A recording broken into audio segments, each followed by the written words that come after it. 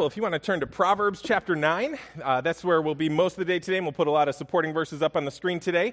I missed you guys last week. I was in Farmville, Virginia, doing a wedding, and if you're wondering where that is, it's nowhere, just in the middle of nowhere, but you get those Farmville requests on Facebook. Apparently that's where they're coming from, but we'll be in Proverbs 9. Now, the way we're going with our teaching is we're going to be spending this week and next week in the book of Proverbs, and then we're going to spend 3 weeks going through some of our core values as a church, gospel, community, and mission, and then we're going to jump into the book of Mark starting in the beginning of October. So that's where we're going. If you want to read ahead, the book of Mark would be a good place to start studying and really just immersing yourself in over the next year.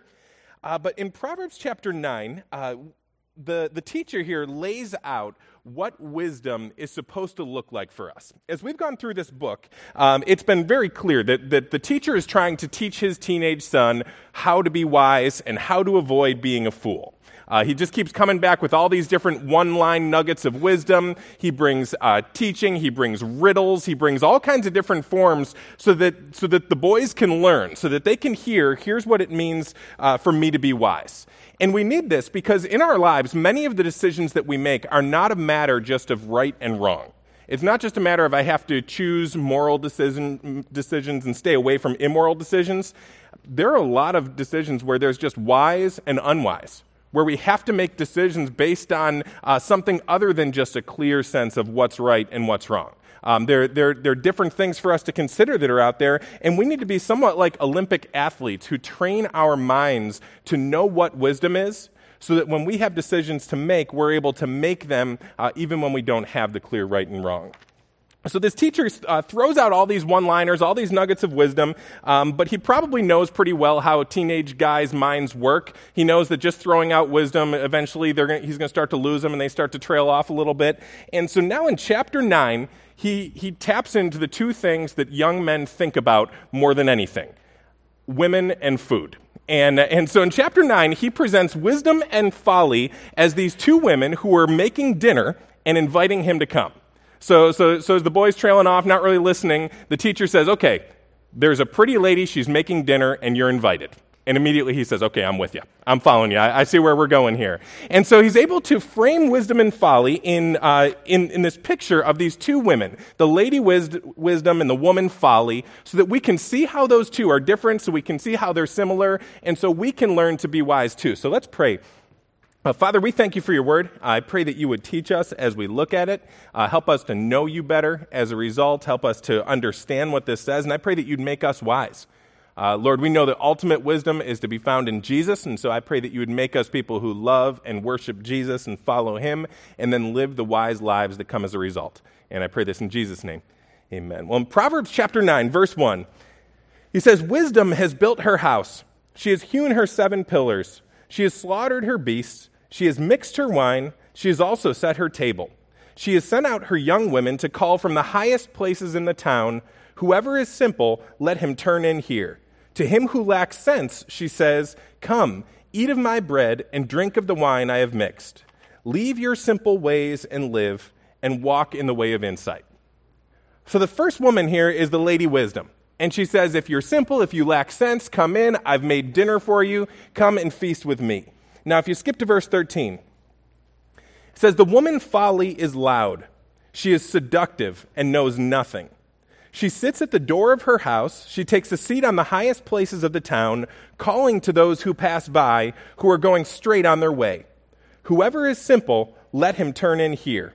And to him who lacks sense, she says, stolen water is sweet, and bread eaten in secret is pleasant. But he does not know that the dead are there, that her guests are in the depths of Sheol, in the depths of the grave." So there are these two women, wisdom and folly, and they're calling out to us. And there are some similarities between these two, which sometimes will make it difficult for us to discern what's wise and discern what's foolish. So let's start by looking at the similarities and then talk about the differences between these really two distinct ways for us to live. First of all, both of these women are calling out from the high places in town. They're both calling out from prominent places, which means that wisdom is available to us. And a lot of times we think that the place you find wisdom is in some secret place where it can only be found by meeting with a mystic guru up on a mountaintop somewhere. And if we can finally search it out and have an extended period of fasting and transcend into some alternate state, that's where we'll find wisdom. But in this passage, wisdom's calling out all over the place. Wisdom's going up to the most prominent places in the city and saying, turn to my ways and be wise. It's sending out messengers. So if we're not wise people, the reason that we're not wise is not because wisdom wasn't available to us. There's actually another reason, which we'll get to in a second. But folly is also available. So folly's out there calling out in all the same places. It's just as prominent. It's just a big deal. And both of them are saying, turn to my ways.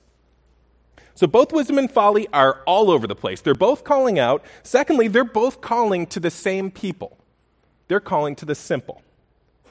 Now, when we talk about the simple, we're not talking about stupid people or unsophisticated people. We're talking about people who are not yet formed in their wisdom.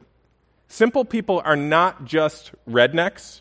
Simple people can be high culture simple people. They can be low culture simple people. So when we think simple, we tend to think these are the guys watching NASCAR and listening to country music. But in the Bible, simple people can be high culture, low culture. They just haven't formed their wisdom yet. It doesn't really say where they are culturally. And sometimes these simple people are called fools in the Bible.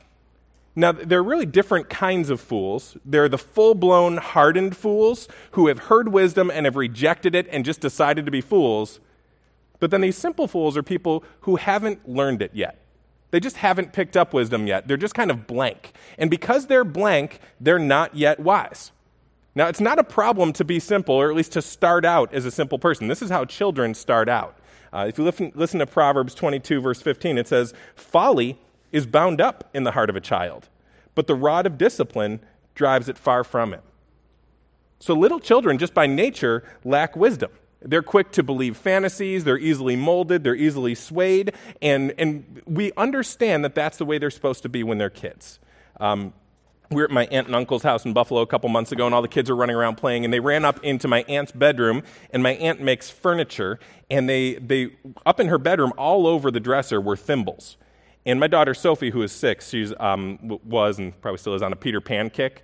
And in Peter Pan, there's a scene where Peter is fighting Hook, and then Peter basically gets knocked down, and then he reaches and pulls a thimble out of his pocket that Wendy had given to him, and then that's where he gets his strength back, and he gets back up into the fight. And so in Sophie's mind, a thimble is what makes you fly. And so she goes into this room, and there are thimbles all over the dresser. And she goes and she asks my aunt, she says, do those things work? And do they make you fly? And so my aunt sits down with her and says, oh yeah, they really do. And she explains to her how you can fly with these thimbles on. And so Sophie, for the rest of the night, is running around with a thimble on her thumb, jumping off like 2 stairs up, trying to fly. We're saying, okay, lock the windows, because Sophie's pretty convinced she can fly right now. In a 6-year-old, that's cute. In a 6-year-old, that's appropriate, because you're supposed to be simple like that when you're a child.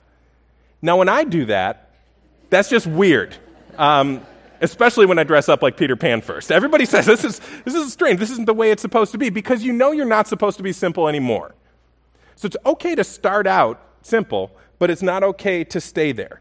And both wisdom and folly are calling out to the simple, saying you need to turn to my ways so that you can learn my ways. You know, one problem with being simple is that you do tend to believe things very easily. You're very gullible. Proverbs 14:15 says, the simple believes everything, but the prudent gives thought to his steps. So simple fools are people who believe lies. They're easy to manipulate as a result. They're easily swayed. They're driven more by their emotions than by arguments. And the truth is, there are many churches that do try to manipulate the simple. They know that most people out there are more easily swayed by emotions than by arguments, and so we'll do what we can to have people make emotional decisions. And then to make emotional commitments, and then to give a bunch of money riding a wave of emotion. And the Bible says that people who are easily swayed by that kind of emotional, who are driven by their emotions, are simple people.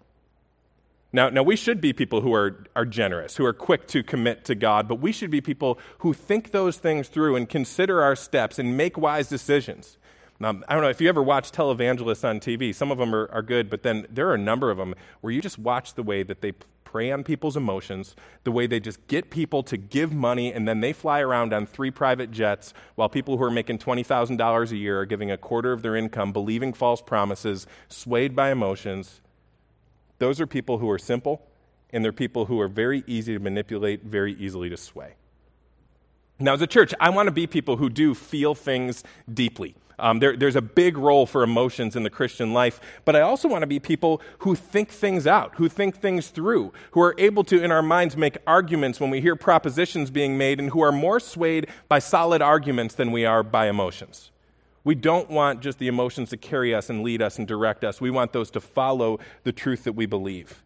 We shouldn't be people who are driven by the most spectacular things, who are driven by the most forceful people, who are driven by the most dramatic experiences. We should be people who have the long-term, stick with it, grow where we're planted. I'm going to check into things. I'm going to study things kind of mentality. We don't want to be a church that tries to manipulate simple people just so we can get market share. We want to be a church that offers truth so that when you leave here, you feel like your feet are standing on something. You feel like there was truth that you were given and you were strengthened, that you heard an argument from Scripture that you're called to believe, not just you felt some emotions that you're called to jump into. We have to be careful not to be people who are just simple. And they're not only manipulated by church leaders, they're also manipulated by political leaders all over the place. You'll see it this year in election season. Watch the debates. You'll see it from both parties.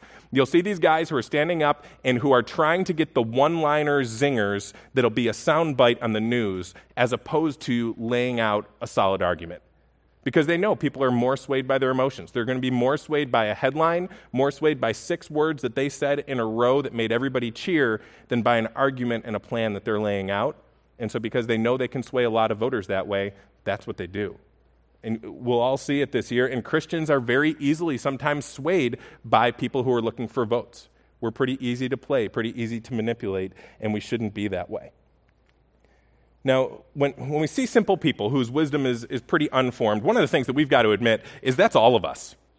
None of us are fully wise. None of us are truly wise. In fact, the only one, as we read through all of Scripture, who's fully, truly wise in every way is Jesus. None of us measure up to that. None of us can say that in every way I think wisely, in every way I embody wisdom. Only Jesus is like that. So when we hear that wisdom and folly are calling out to the simple, we've got to recognize that all of us in some ways fall into that category of simple, and we've got to make sure that we're listening to the right voice. So wisdom and folly are both available. They're both calling to the simple, and both are making promises. Notice that they both promise food and drink. They both have a lot to offer. Wisdom's offering her feast. Folly's offering her feast. And so this would be important for us to realize that we shouldn't be people who are arrogant Christians who look down on people who sin, and we say, well, why is it that they would ever consider sinning? Well, according to the Bible, sin does have something to offer. It does offer pleasure for a season. People sin because it's fun. They don't just say, I want to do the most wicked thing I can do. They believe a lie of sin, and then they jump into that, they run after that, and they follow that. So the way of folly does have something to offer. It does have a feast, and we don't want to look down on people and assume that the only reason you would ever sin is because you're stupid or have the most wicked motives. The way of folly actually offers something.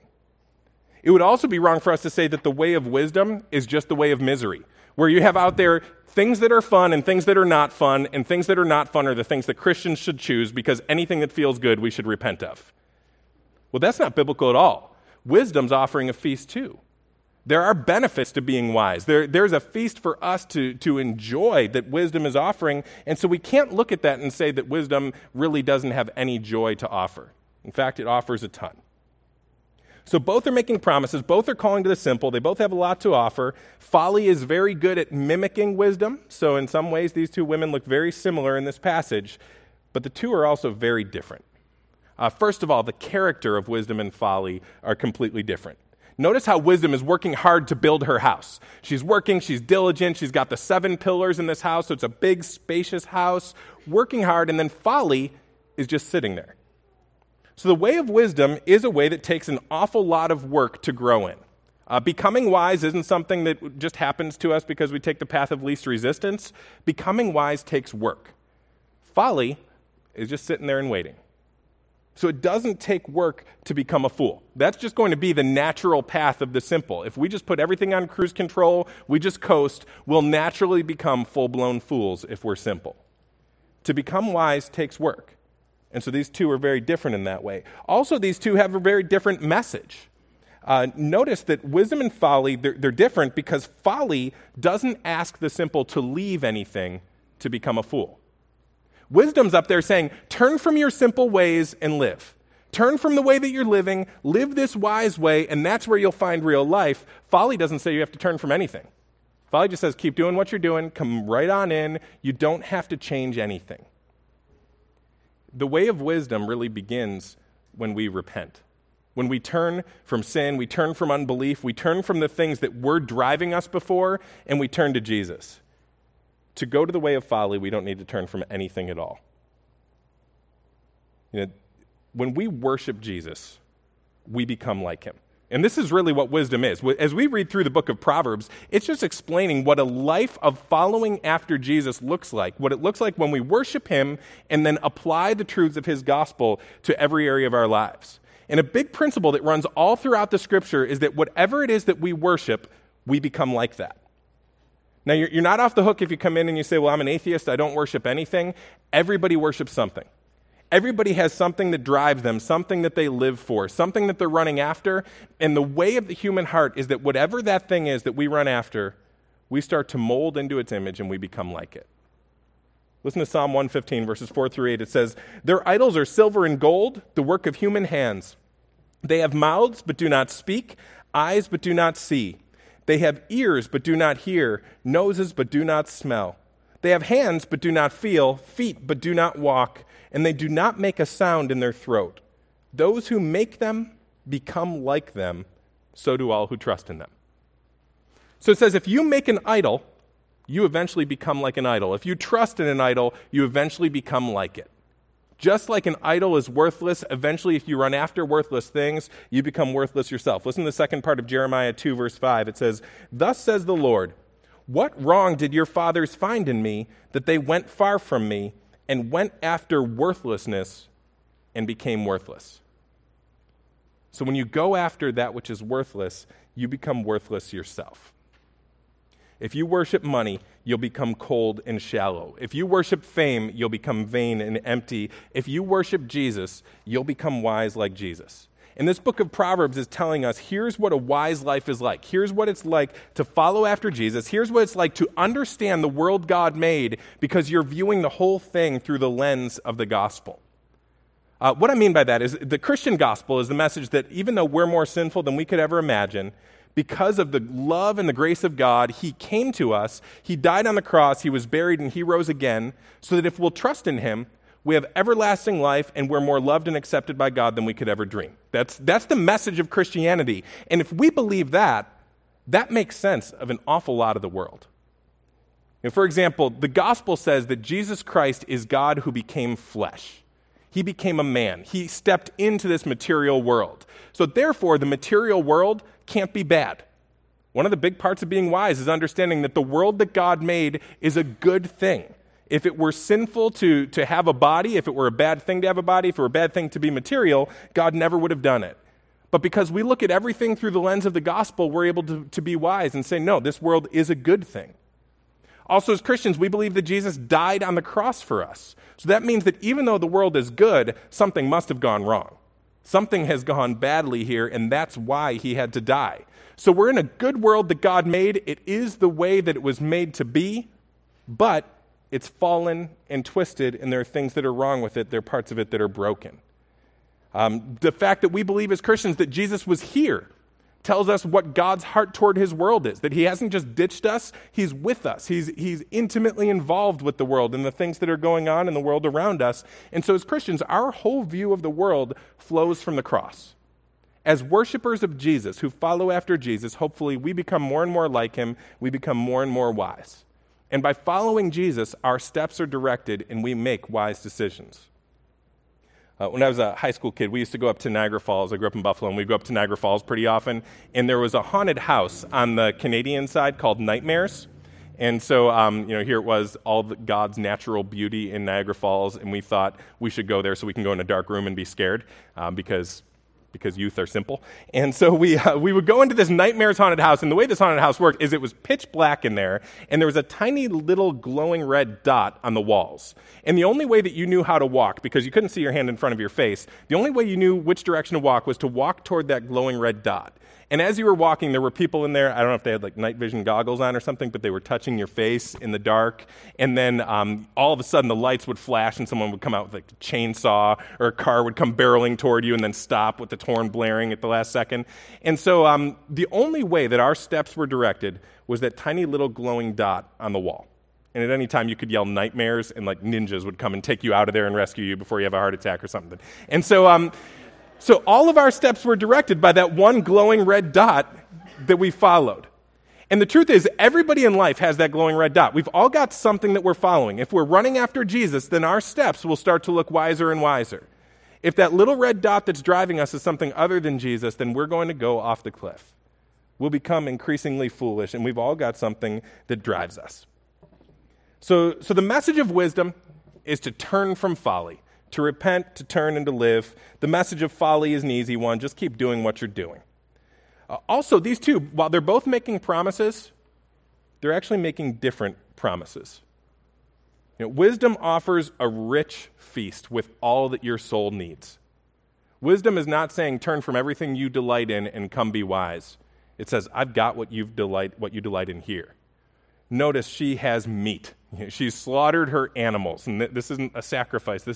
There's food to eat there, and it's good. She's got a steak for you to feast on.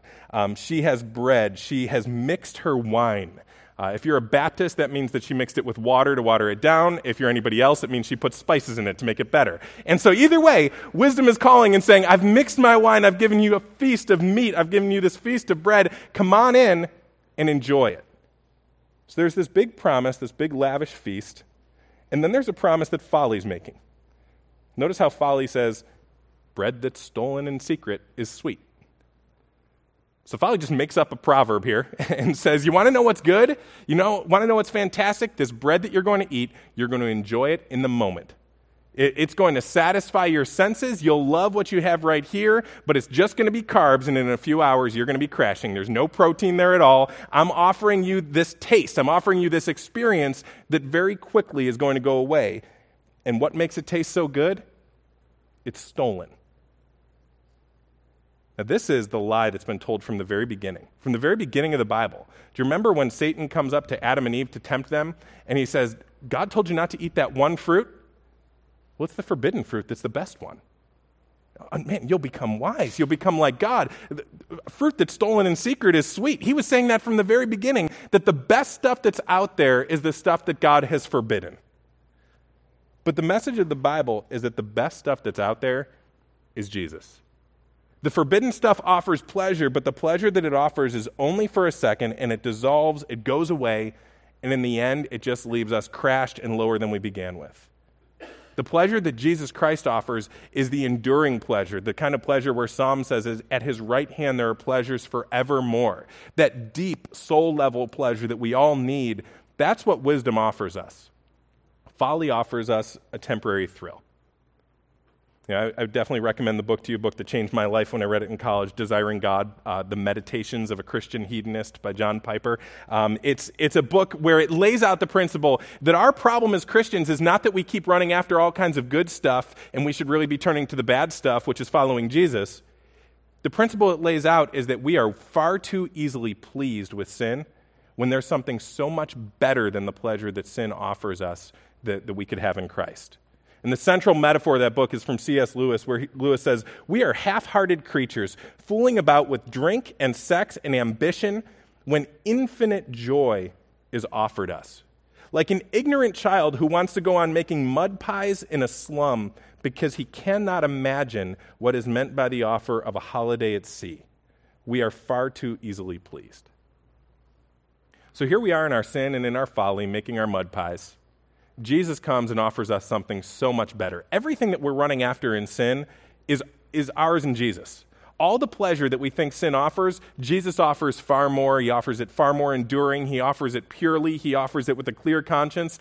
Everything we're trying to satisfy with sin, Jesus offers us, but because we can't even conceive of how awesome Jesus' offer is, we're okay with our mud pies.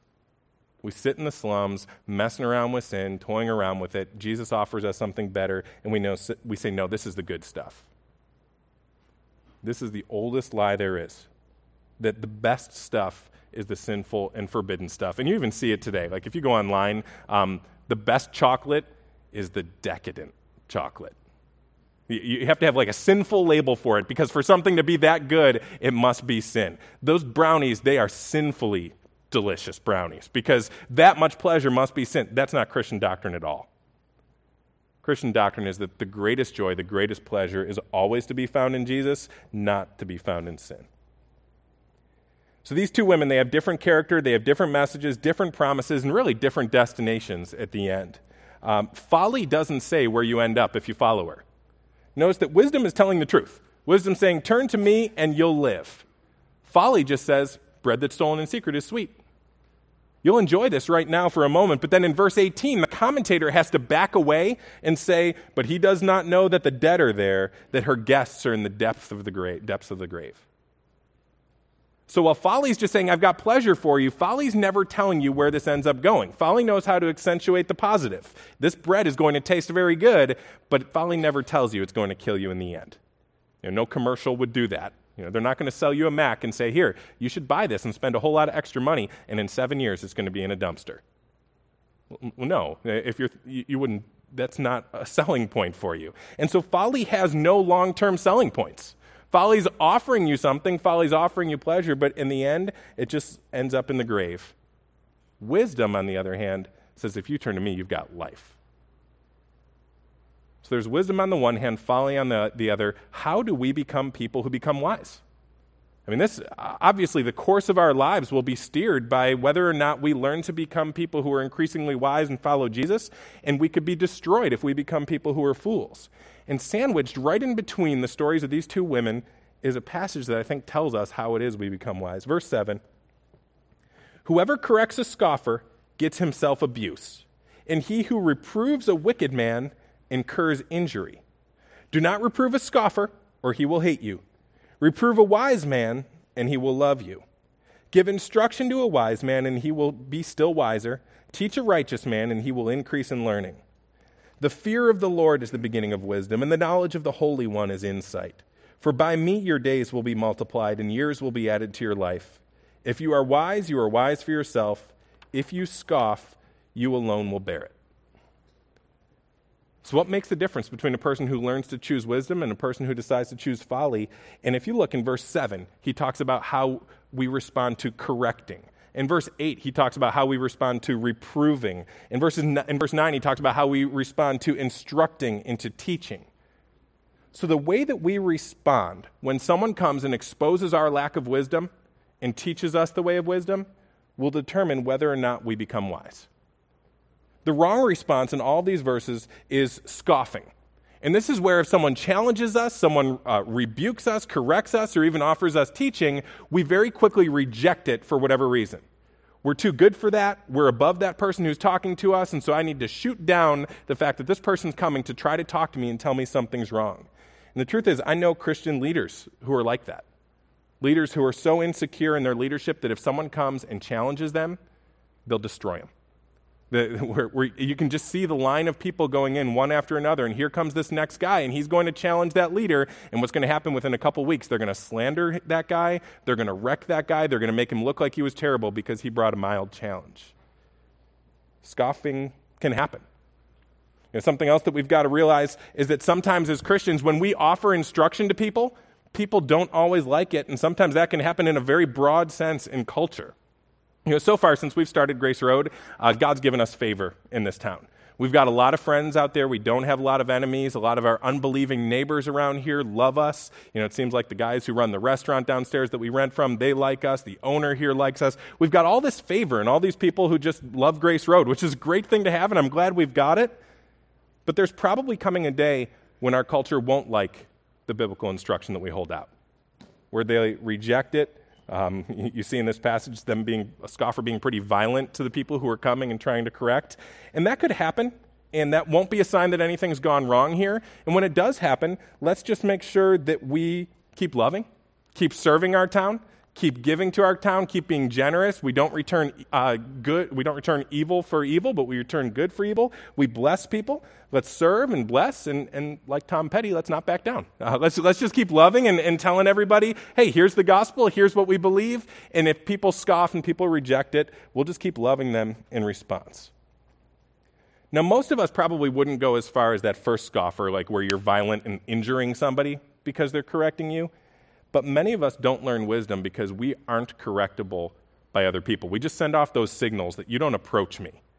You've got more seniority than all these other people at work, so who are they to question you or challenge you? Or with your spouse, you put up this wall that says, you dare not correct me. You dare not challenge anything. And if you do, I will belittle you, I'll shoot you down. And so we put ourselves in this place where we're not correctable, and if that's where we are, we won't grow. And sometimes even as parents with children, we refuse to listen to something that our kids might bring us that could be good correction, that could make us wise if we listen to them. Last week, Sophie and I, she's our 6-year-old, we went on a date, and on dates, she asks the deep questions, and so we're sitting there, and Sophie doesn't have an indoor voice. She only talks as loud as possible all the time. And so we're sitting at the restaurant, and she says to me really loudly, Dad, why do some people have eyebrows that go all the way across like this? And I'm just thinking, oh no, like I'm looking around, like thinking that this girl's projecting, so the guy's probably right behind me. She's probably looking right at him. I'm going to turn around and see. And so no, Sophie, no. And, so there wasn't anyone there, so I said, yeah, I don't know why that is, Sophie. She says, I think that looks funny. And I said, yeah, I do too, Soph. And then she says, Dad? I said, yeah. She said, you need to shave right here because your eyebrow's growing across like this. And so in that moment, she totally set me up. I mean, it was like Nathan correcting David, thou art the man. And so in that moment, I can scoff and I can say, I have been wearing eyebrows 6 times longer than you've been alive. I know how to handle this. I can scoff. I can reject her. I can say, I'm better than this. I can say, I'm 34 and you are 6. Who are you to come and talk to me about my eyebrows?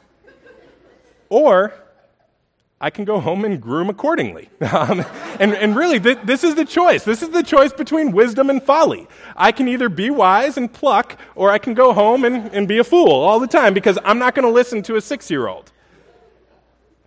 You know, I really think that even when we're in positions of leadership, we should be people who are quick to listen. Any leadership positions that God puts us in, and I believe, obviously, the parents are leaders in their home. I believe in leadership. I believe in positional authority. But any of those places where God puts us, he calls us to lead and model or find our model for leadership in God, not in the world around us. And when we look at God, when we look at the Godhead, we have God who's Trinity. He's Father, Son, and Spirit. So we have this one God who's 3 in 1, and within that Trinity, there is leadership.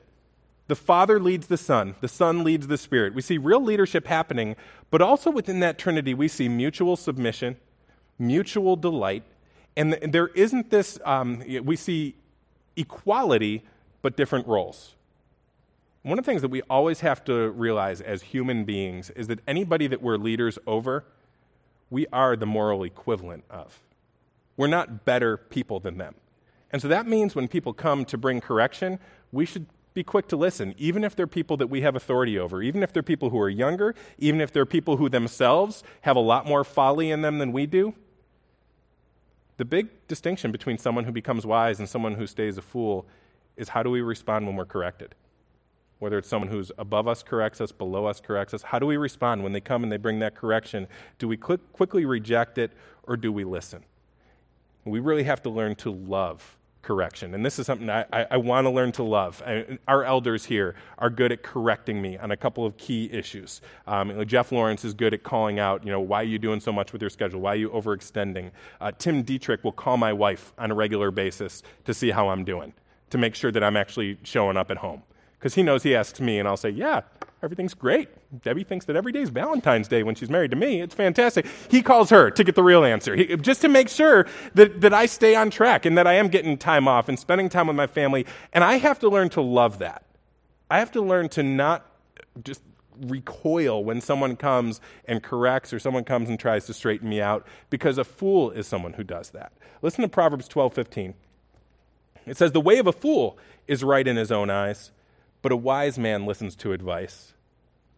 Proverbs 18:2 says, "A fool takes no pleasure in understanding, but only in expressing his opinion." Proverbs 17:10, "A rebuke goes deeper into a man of understanding than 100 blows into a fool." We just have to start with the default understanding that I'm wrong and there's much in me to correct. Because just as humans, we're very quick to self-justify. I lose things a lot, and it's I have the trinity of stuff that's supposed to be in my pocket, the cell phone, wallet, and keys. And most days, I lose one of those three things. I don't know why. There's something deeply wrong with me. I've been working on it for years, but still, I lose those things. I need to have a special bin that everything gets put in, like a TSA, kind of when I first come in the door. So it's always there. But I lose stuff all the time, and so every few days, my car keys disappear. Every few days, my wallet disappears, and this has been going on since I've had car keys. 18 years, I've been losing my car keys consistently. Still, when I lose my car keys, and I see that they're not where I thought they were, my first reaction is, who moved my keys? Regardless of the fact that for 20 years, I've been losing them every other day, this time, someone else must have moved them. I'm really quick to justify myself. I'm quick to assume that I'm not the problem and somebody else must be. Who took my wallet? Who took it this time? As if somebody's playing hiding games and putting my wallet in different places when I'm just notorious for losing that. Kids, what did you do with my keys? Sit them down for a lecture. You can't move Dad's keys. And then I go out and they're in the ignition. Nobody put them in the ignition. I'm very quick to blame other people and very slow to assume that I'm the problem. But we grow in wisdom when we assume that we are the problem, and we're quick to listen to people when they come and they bring the correction. Verse 9 again, he says, "Give instruction to a wise man, and he will be still wiser. Teach a righteous man, and he will increase in learning." And when we came to faith in Jesus, we came by being corrected. The gospel message says, you have broken God's law. You're more sinful than you could imagine. You know how bad you think you are? You're actually far worse than that. And to become Christians, we admitted that. And we admitted that I can't solve the problem, I can't save myself, I can't fix this, so I trusted in Jesus. That's what makes us Christians, but pretty often we leave behind what made us Christians and we start to operate under a totally different set of principles, and that just doesn't work. The principles that we came to faith under are the principles we're supposed to continually apply to our lives. And if we do, we'll become wiser. If we continually have that assumption, I'm probably wrong here, I'm probably a fool here, I probably don't have full understanding here, then we'll listen when we're taught, we'll respond when we're corrected, and we'll grow in wisdom. We'll learn to turn to Lady Wisdom instead of turning to the woman Folly. But if we leave behind the gospel and we say that's just something that got us started in the Christian life, and now we start to operate under different principles, we'll never grow and we'll never become wiser. So we have to respond to correction. We have to live like we believe that gospel message and like it's just as much true today as it ever was. And then Psalm 19:7 says this. It says, "The law of the Lord is perfect, reviving the soul.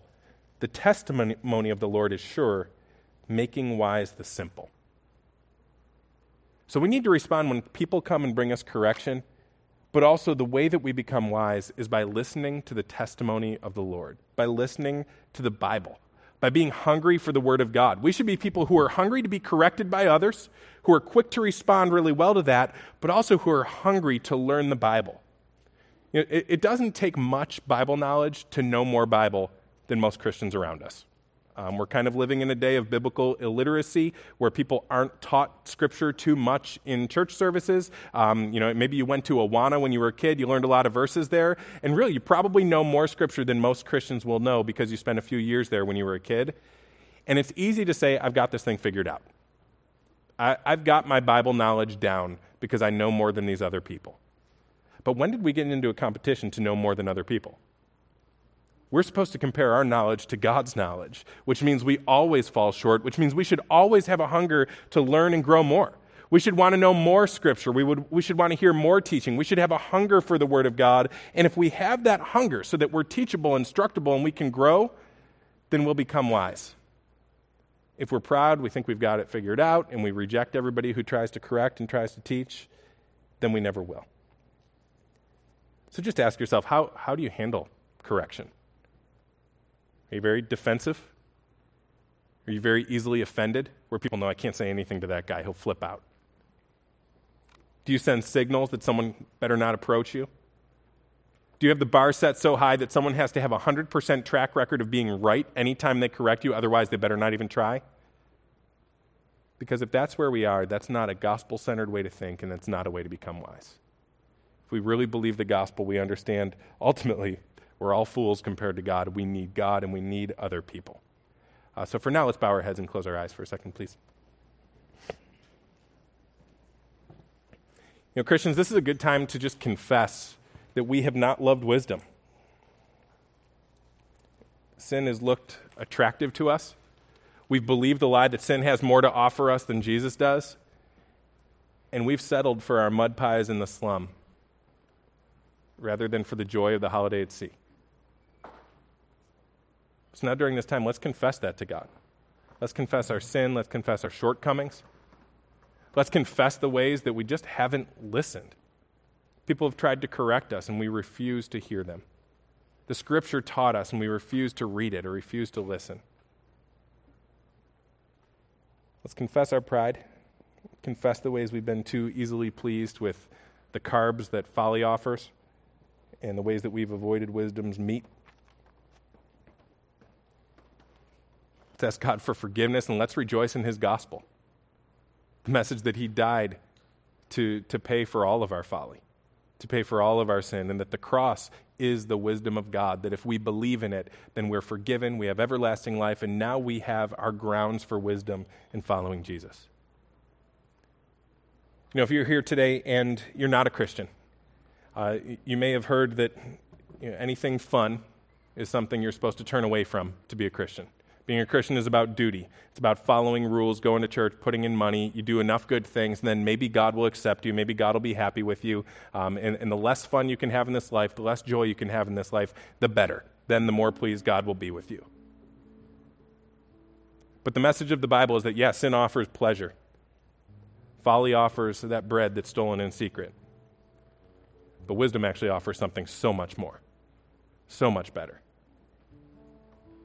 But the way that we receive Jesus is not by doing good things. It's not by becoming religious. It's by admitting our folly, admitting the ways that we've fallen short, admitting that we've broken God's law, and turning from whatever it is that drives us to trust in Jesus Christ and in Christ alone.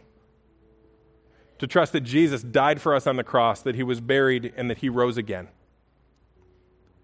To turn from sin, turn from unbelief, and to believe in Jesus for our forgiveness, for our salvation, and for our life.